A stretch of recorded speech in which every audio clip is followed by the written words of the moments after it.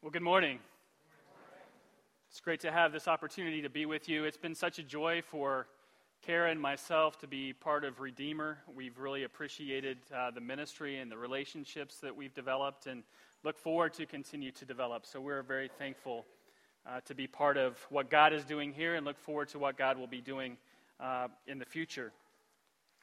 So we're going to be looking at the book of Hebrews this morning. Hebrews is a great book.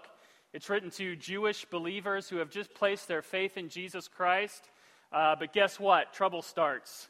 And so they are facing persecution because of their faith in Him and are tempted to walk away from Jesus. And really, the book of Hebrews is a sermon. And the sermon is, don't turn back. Keep your eyes focused on the Lord Jesus Christ and keep running.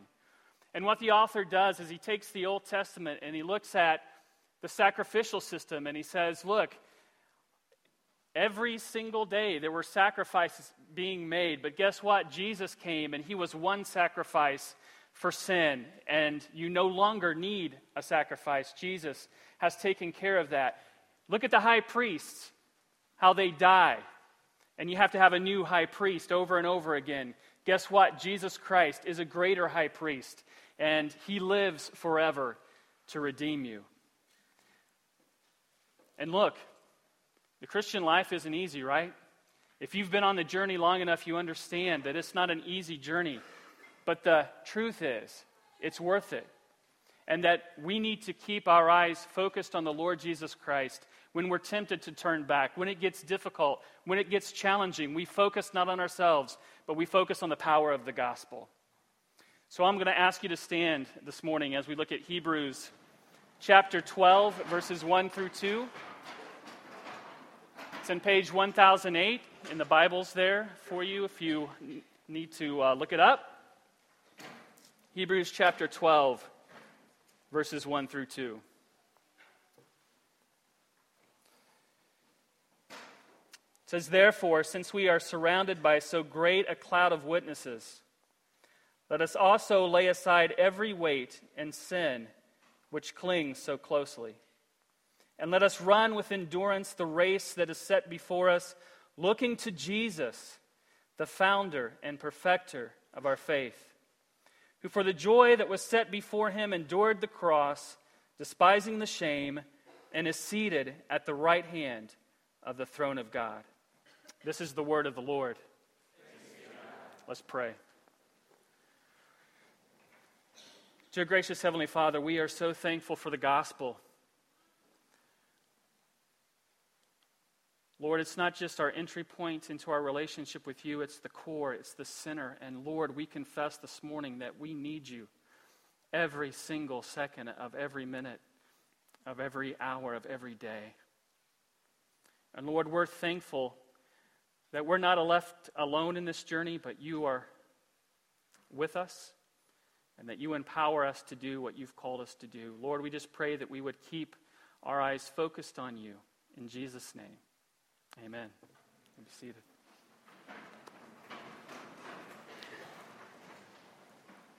So I can remember it like it was yesterday. It was a crisp March morning. Birds were singing, sun was shining, and I was at Otter Creek Junior High School in the 7th grade, outside, lined up with my class to run the mile. And I had decided that morning that today I was going to make my mark. You see, until this point, I'd just been an ordinary kid. So I was standing next to the fastest kid in school, Jason, and I decided that today I was going to run the fastest mile in school history. So the gym teacher motioned, and we were off, man, and I bolted out into a commanding lead. I left Jason in my dust. And as I was running faster than the speed of light, I was imagining how proud my parents would be of me. The fastest kid in school. Yeah, that's my boy. Girls would adore me. Guys would want to be me. Maybe the paper would cover this amazing event. And in the middle of my delusion of grandeur, I was interrupted by a sharp pain in my side.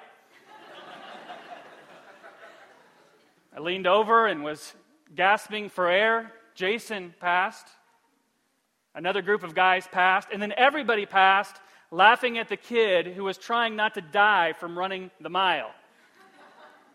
So I finally found a place where there were some trees and I could hide from the gym teacher, and I put my hands on my knees and just tried to get some air so I would survive. Jason passed again. But finally I gained enough strength to finish the mile, and indeed, I had made my mark. The slowest mile in school history. I learned an important lesson that day. You don't run a long-distance race like it's a sprint. Yes, I consider the mile a long-distance race. Right? It takes discipline. It takes devotion. It takes motivation. And that's true of the Christian life. The Christian life is a marathon. It's not a sprint. And we need to be prepared for a race of faith. That's a marathon. And I would venture to say that there are some of you this morning who are excited about Jesus Christ. When you first came to know Him, you started off running. You were so excited about what you were going to do for Him. But if you're honest this morning, you're standing with your hands on your knees, gasping for spiritual breath. You're tempted to drop out of the race of faith. You've realized that it's going to be difficult, that it's going to be hard. And finishing the race of faith is of the utmost importance. And so this morning I want to look at 3 things that we need to do in order to make sure that we finish strong. The first thing that I want to look at this morning is that we need to determine to finish the race of faith. We need to be focused on the fact that this is going to be a long race, it's going to be a long journey, and we need to be devoted and determined and committed to finishing it. If you look at the passage, it says we need to run with what? Endurance, the race that is set before us. And the Bible uses graphic metaphors to describe the Christian life. The Christian life is described as a war or a wrestling match. It's not that we're at war with others, but against powerful spiritual forces who seek to devour us. The Christian life is described by the Apostle Paul in Corinthians as a boxing match, and it's a fight against the temptation to live for our own glory, to live for our own selfish desires. And in this passage, we see that the Christian life is described as a race. And the word here used in the Greek is agon, and we get the word agony from this word. This word is also translated, Paul uses it, it's translated as conflict and fight. When Paul says, I fought the good fight, it's the same word that's translated here as race. So what does it look like to run the race that God has called us to? What it means to run the race with endurance is that we are called to run after God with all of our strength. We are pursuing the person of God through Jesus Christ. It means that we're to pursue our relationship with God as an Olympic athlete pursues gold. The Christian life is a marathon, not a sprint. And it's important for us to understand that the way victory looks in this race. Victory for us is finishing the course that God has set before us. So how do we prepare to go the distance and finish strong? How do we prepare for the race that God set before us? We need to strengthen, our spiritual muscles. We need to train for the long run home, like a runner prepares for a marathon. Right? You don't wipe the Cheez-It crumbs off your shirt, roll off the couch, step out the door, and run 26.2 miles. So how do you strengthen your spiritual muscles?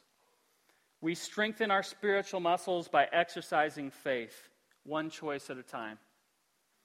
We gain strength by trusting God, regardless of how difficult the journey is. We need to exercise our faith in order to grow stronger so that we'll finish. So we see here that the Christian life is described as warfare, as a wrestling match, as a fight, as a marathon. So what do we learn about the Christian life from these metaphors? Right? The Christian life is hard. The Christian journey is difficult. The race that is set before us is challenging. Paul David Tripp and Timothy Lane, in their book, How People Change, describe the Christian life this way. The Bible describes the Christian life as a journey that often takes us through the wilderness. You will get tired and confused. You will have moments when you wonder where God is. You will feel that following God has brought you more suffering than blessing. It will seem as if the wrong side wins. There will be moments when you feel alone and misunderstood. And there will be times when you feel like quitting. Well, that's awesome. Welcome to the Christian life. But it's important that we have a realistic understanding to what God has called us to. You see, there are people who turn on the TV and hear a message that, look, if you want your better life today, put your faith in Jesus. If you want to be healthy, wealthy, and wise, follow Jesus. And guess what? People buy into that, and they start following Jesus, and someone they love gets sick. They lose their job. Life gets challenging. And they're like, what did I sign up for? I remember sitting in a living room with a couple who heard that message and were done with church because they were praying for a healing that never happened. And so for them, either God is not able to do what He said He can do, or there's something wrong with me. Folks, that's not the gospel. That's not what we're signing up for. The gospel is getting God through Jesus Christ, establishing a relationship through Jesus Christ. And there is no promise. You read the Old Testament and New Testament, your life is not going to be easy this side of heaven. It's going to be a battle, it's going to be a fight, it's going to be a struggle, it's going to be a wrestling match. So some of you are like, man, I came here to learn something about Christianity. I don't know if I want to sign up for that. Why would you sign up for that? You know, what are you guys doing? What do you get from it? We get God. We, through Jesus Christ, have a relationship with God. And that's important because in God, through Christ, we have found what everyone is looking for. You see, people walk around in quiet desperation, looking for something to fill up that aching pain that they've looked to fill through relationships, through a career, through pornography, through alcohol, through drugs. People are looking somewhere to fill up this void, to make that ache, that there's something more, go away. And they're looking in the wrong places. Even people who have reached the top of their professions will say, I thought this was it, and it's not. Some of you may remember an interview with Tom Brady in 2005 on 60 Minutes with Steve Kroft. And he's talking about how successful he's been. And just to paraphrase, Brady's like, you know what, I got these three rings. We won't talk about how many he has now. I've got these 3 rings, and I've done everything that people told me I need to do to be successful. But why is it that I feel like there's something more? I feel like I'm missing something. And I look at this and I say, God, there's got to be more than this. And Steve looks at him and says, what is it? And he says, I wish I knew. I wish I knew. The lead singer of Counting Crows in their song 1492. Any fans? Anybody? Counting Crows? He screams this. I am the king of everything, but I am the king of nothing. I am the king of everything, but I am the king of nothing. And people go around looking all over the place for something to fill them up. But we as believers have found that because we were created to have a relationship with God. We've learned in Genesis chapter 1, 2, and 3. That's what we're looking for. And as believers, yes, there's a promise of heaven for sure. But Jesus is better now than anything else that we're looking to fill us up. That's why we enter into this race of faith. As St. Augustine said, because you have been made, you've made us for yourself, and our hearts are restless till they find their rest in thee. Jesus is the answer to that aching. And I would encourage you that through faith in him to enter into this journey with us. You will find that he will indeed meet that need and so much more. And hey, eternal life as well thrown in. So that means we have to believe that as Christians. As we suffer, as we struggle, as we go through this race and realize that it's a marathon, we need to have faith that God is worth it. That the race and the struggle and the difficulty is indeed worth it. We need to run this race by faith. And remember in the passage it says that we are to run with endurance the race that is set before us. This phrase, running with endurance, really is a metaphor for enduring faith, ongoing faith in Jesus Christ. It's a race of faith. And Hebrews chapter 11 and verse 6 tell us what we need to believe if we're going to continue on this journey. It says, and without faith it is impossible to please him, for whoever would draw near to God must believe that he exists. Got it? And listen to this. And that he rewards those who seek him. It's a race of faith, and we need to believe that he does indeed reward us if we, the King James says, diligently seek him. And there are others who have gone on before us who have run the race and would say that it's worth it.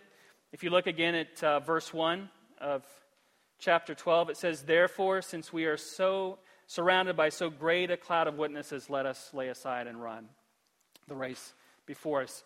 That's going back to chapter 11, where there's this chronicle of Old Testament saints who have run the race before we have by faith. So it starts off by faith Abel, by faith Enoch, by faith Noah, by faith Abraham, by faith Jacob, and it goes on and on and on. This cloud of witnesses in the Old Testament and others who have gone after them say that, look, it's a race of faith. You have to believe that God will indeed bless you and reward you for seeking him. And it's worth putting off the things of the world to pursue him. So this group endured torture, imprisonment, homelessness, death, because they received the reward of knowing God, and they were looking for a better city, a city whose builder is God. They were looking for the reward. So this group of witnesses that have gone on before us are like the crowd that's standing along the road of a marathon, clapping and cheering us on. And they're saying to us, keep running. It's worth it. We've been there. And in light of eternity, the finish line is right around the corner. So if we're going to finish the race of faith, we need to determine that we're in it for the long haul, that we're going to finish, that we're going to prepare to run the race of faith like a runner prepares to run a marathon. So the question this morning is, are you pursuing God and your relationship with him the same way that an Olympian would pursue gold? Are you pursuing God the same way that a runner prepares for a marathon? So certainly we need to be prepared. We need to run with endurance. We need to train for that.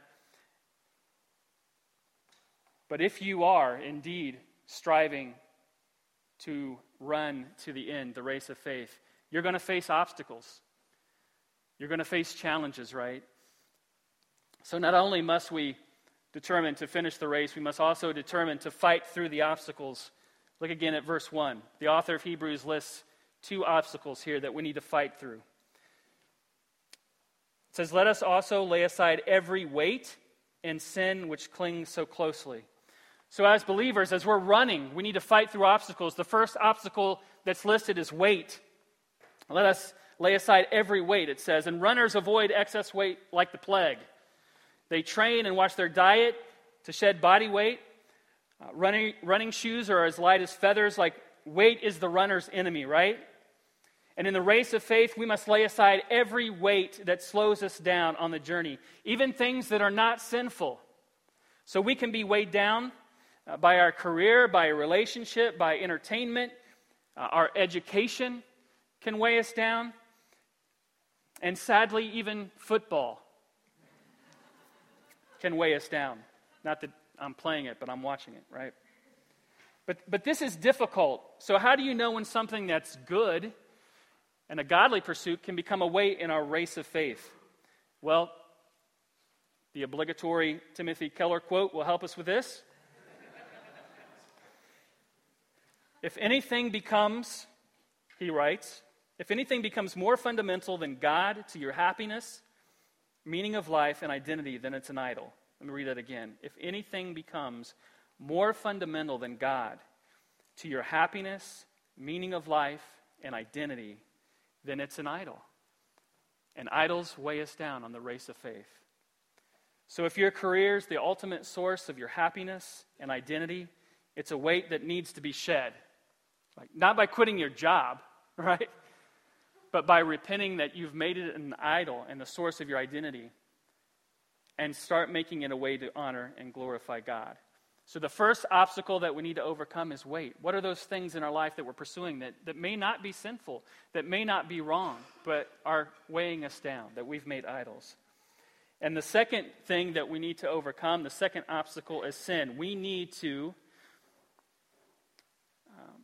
be careful and guarded against the sin that so easily entangles us, or this version, the ESV says, and sin which clings so closely. Look, if we're going to overcome the obstacle of sin, the first thing we need to do is admit that we have a problem with it.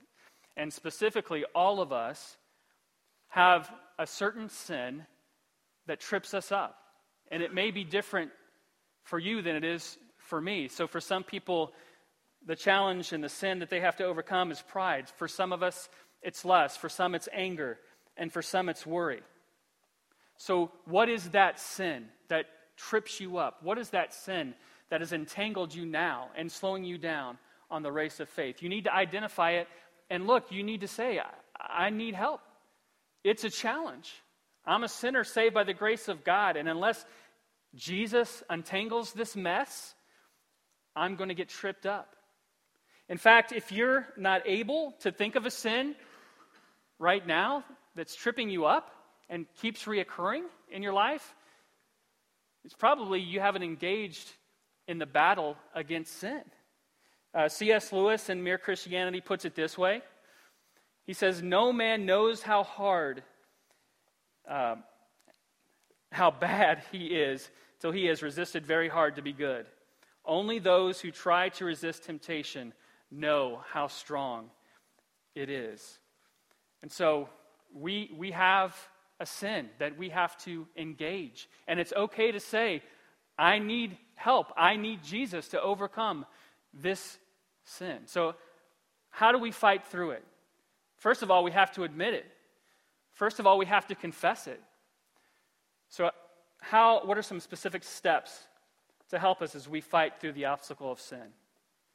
First of all, we need gospel-centered community.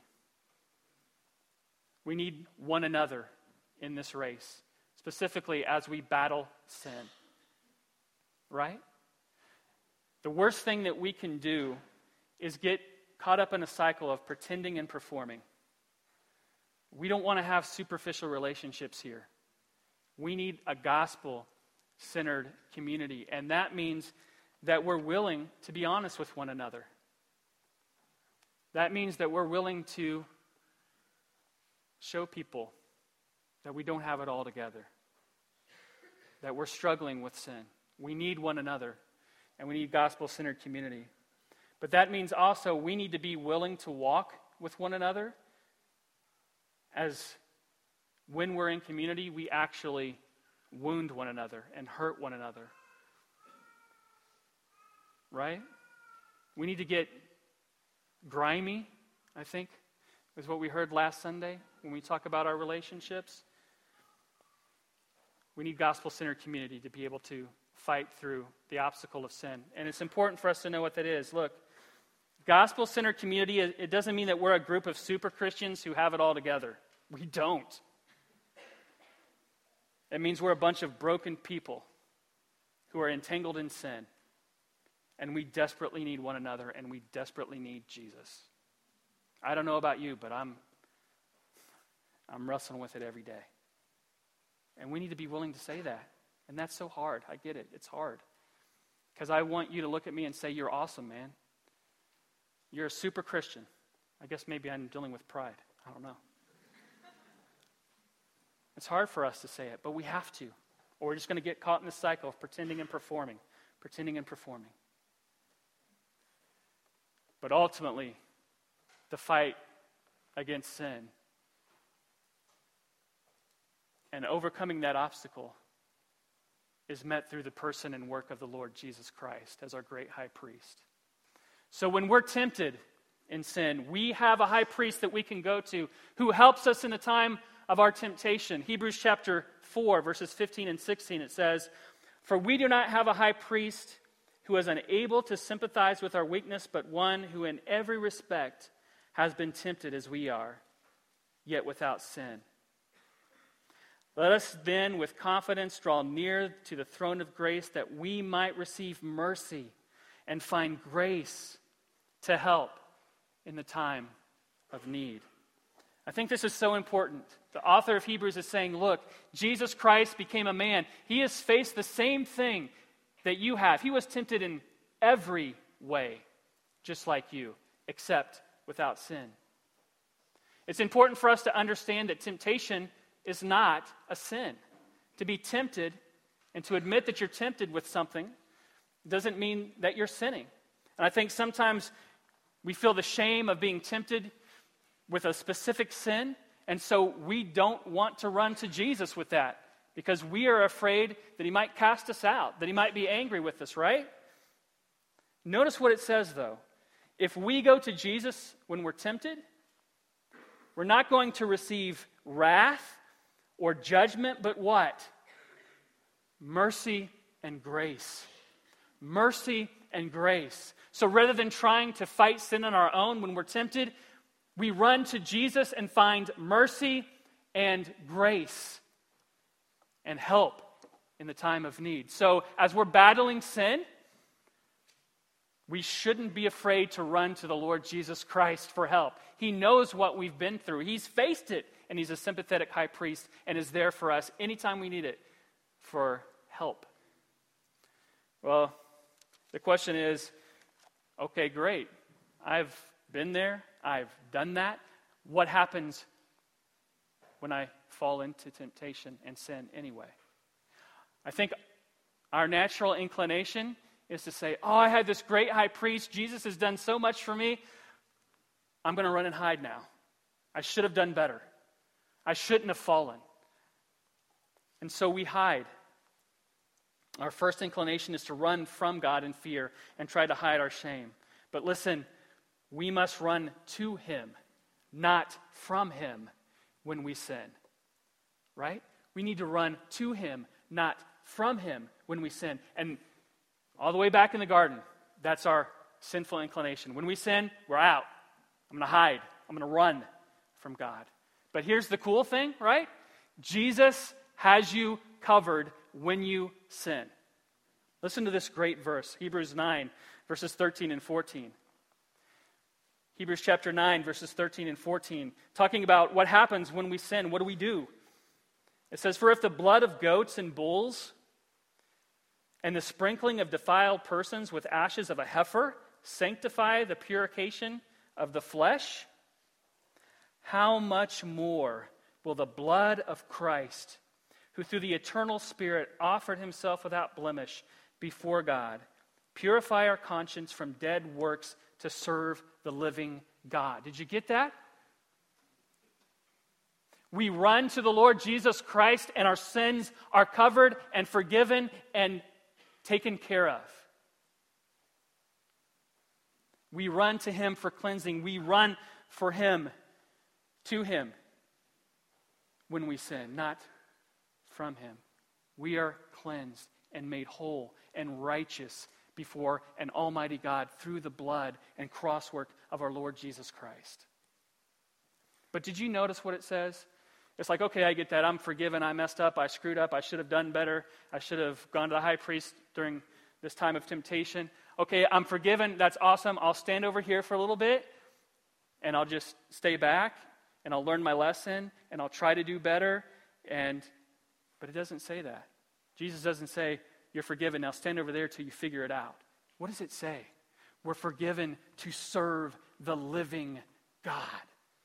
And so often we let sin and our shame and our guilt keep us from doing what God has called us to do. We are cleansed to serve the living God. We don't have to run and hide. We can come out boldly and do what He's called us to do because of what He's accomplished through the person of the Lord Jesus Christ. So one of the surest signs that you're running with endurance the race that is set before you is not the absence of sin, but rather, where do you run when you sin? Do you run away from God, or do you run to God through the blood of the Lord Jesus Christ? Our conscience and our shame may tell us to run. The gospel away from God. The gospel says run to Him. Keep pursuing God. Are you running from Him?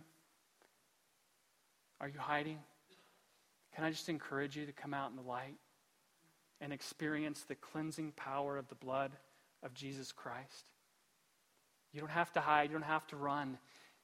If you go to Him, He's not going to judge you. There's no lightning bolts, but mercy and grace. Run to Him, not from Him. So we need to determine to finish the race. We need to determine to fight through the obstacles of weight and sin. But ultimately, we need to focus on Jesus to be able to finish strong the race that God has set before us. Look at verse 2. It says, looking to Jesus, the founder and perfecter of our faith, who for the joy that was set before Him endured the cross, despising the shame, and is seated at the right hand of God. So often we get tripped up because we take our eyes off of Jesus and place it on ourselves and on our limitations and on our failures, but we need to focus all the time, every day, on Jesus if we're going to finish the race that God has set before for us. And there's no doubt that what we see in verse 2 is that we need to follow Jesus' example on earth. He was faithful. He ran with endurance. He trusted in His Father. The Lord Jesus learned obedience through trusting in His Father during His earthly ministry. He despised the shame, went to the cross, and is glorified. Sure, we need to follow His example. We need to be like Jesus, right? For sure. But we can never follow His example until we learn what it means that He is the founder and perfecter of our faith. Jesus Christ, through His work on the cross, puts you in the race. At the cross, Jesus endured the shame, and through His blood we're redeemed. We start the race of faith through Him, and through His resurrection, we are guaranteed eternal life. The redemption that we need was accomplished at the cross. He died one time for sins, and He uttered at the cross, "It is finished." Jesus Christ accomplished redemption for anyone who would come to Him by faith at the cross. Nothing else needs to be done. It is finished. He starts the race, but notice that He is seated at the right hand of God. The author of Hebrews says that 5 times about Jesus, that He is seated at the right hand of God. And he's quoting Psalms 110. And this is so powerful and so significant. At the cross, He accomplishes salvation. As our great high priest, He is applying salvation to you right now. The point is this: Jesus is still working. Jesus lives to make intercession for you right now. He is living right now to accomplish and work for your salvation. Our salvation is based on the cross work of Christ. Our guarantee that we will finish is based on His work as our great high priest, right? Jesus is living for us now, working for us now, and that's so important. That's why the author of Hebrews can say in Hebrews chapter 7, verse 25, He is able to save to the uttermost those who draw near to God through Him, since He always lives to make intercession for them. Did you get that? He will save us to the uttermost. Our salvation is secure, not because we're strong enough, not because we've built our spiritual muscles, not because we're faithful. We will be saved to the uttermost because Jesus lives to make intercession for us. And He lives so that we might be saved. So, in this race of faith that we've got to finish, our only hope for finishing strong is Jesus. Right? Our only hope for finishing strong is that Jesus ran the race for us. So we need to focus on Jesus if we're going to finish the race that God set before us. So the question is, can you see Him? Do you see Him with eyes of faith? Do you see your King seated in heaven, stepping off the throne, coming to earth, living a perfect life, dying on the cross? When was the last time you went there? When was the last time you stood at the foot of the cross through the pages of Scripture and said, my sins are forgiven, I am accepted before Jesus Christ? And see Him not only on the cross, but raised forth in glorious life, seated at the right hand of God, making intercession for you, ensuring that you will finish the race that He set before you. We need to keep our eyes focused on the person of the Lord Jesus Christ. So we have a race to run. We need to determine to finish that race.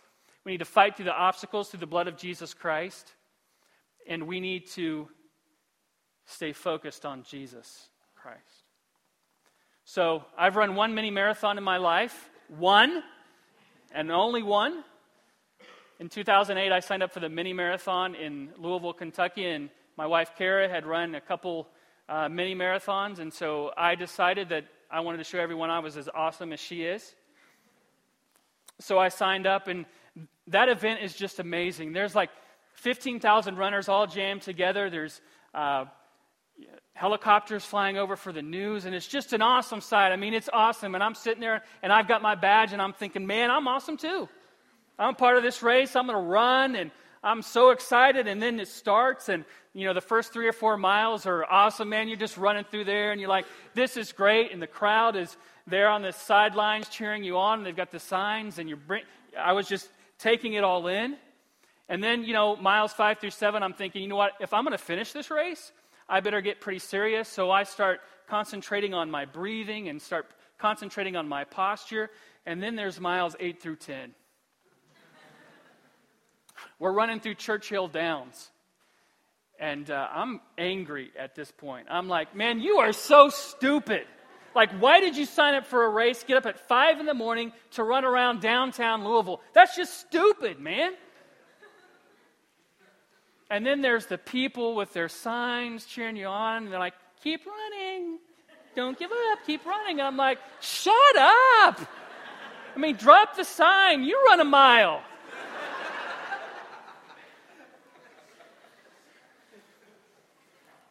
And then there's the miles 11 through 13, and I can remember, man, it's just brutal. Brutal. I'm running, and I'm thinking with every step, quit. And I look up, and there's my wife running in front of me. I'm like, man, I can't quit. I'll never live that down. And then there's point 1. Really? Point 1? 13.1 miles.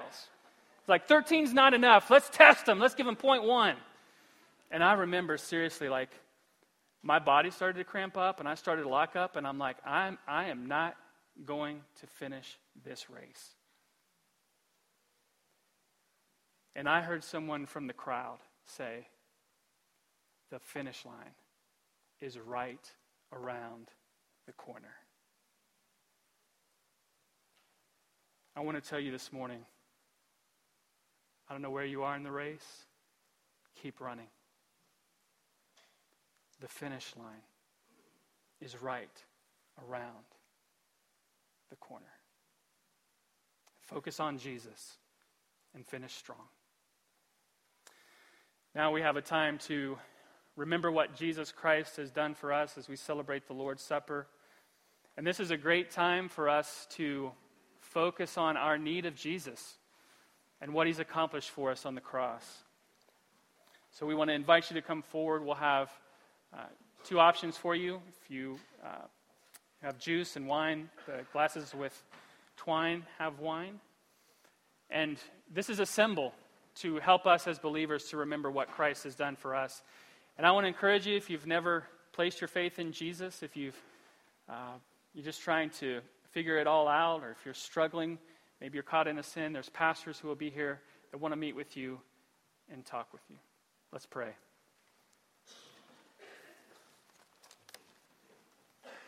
Dear gracious Heavenly Father, we're so thankful that you've accomplished redemption for us, that we don't have to earn favor with you, Lord, and that you've run for us so that if we're struggling, we can come to you. And we pray, Lord, that you would help us to be honest and open about who we are and where we are in our race, and to love one another well and focused on you. We pray in Jesus' name. Amen.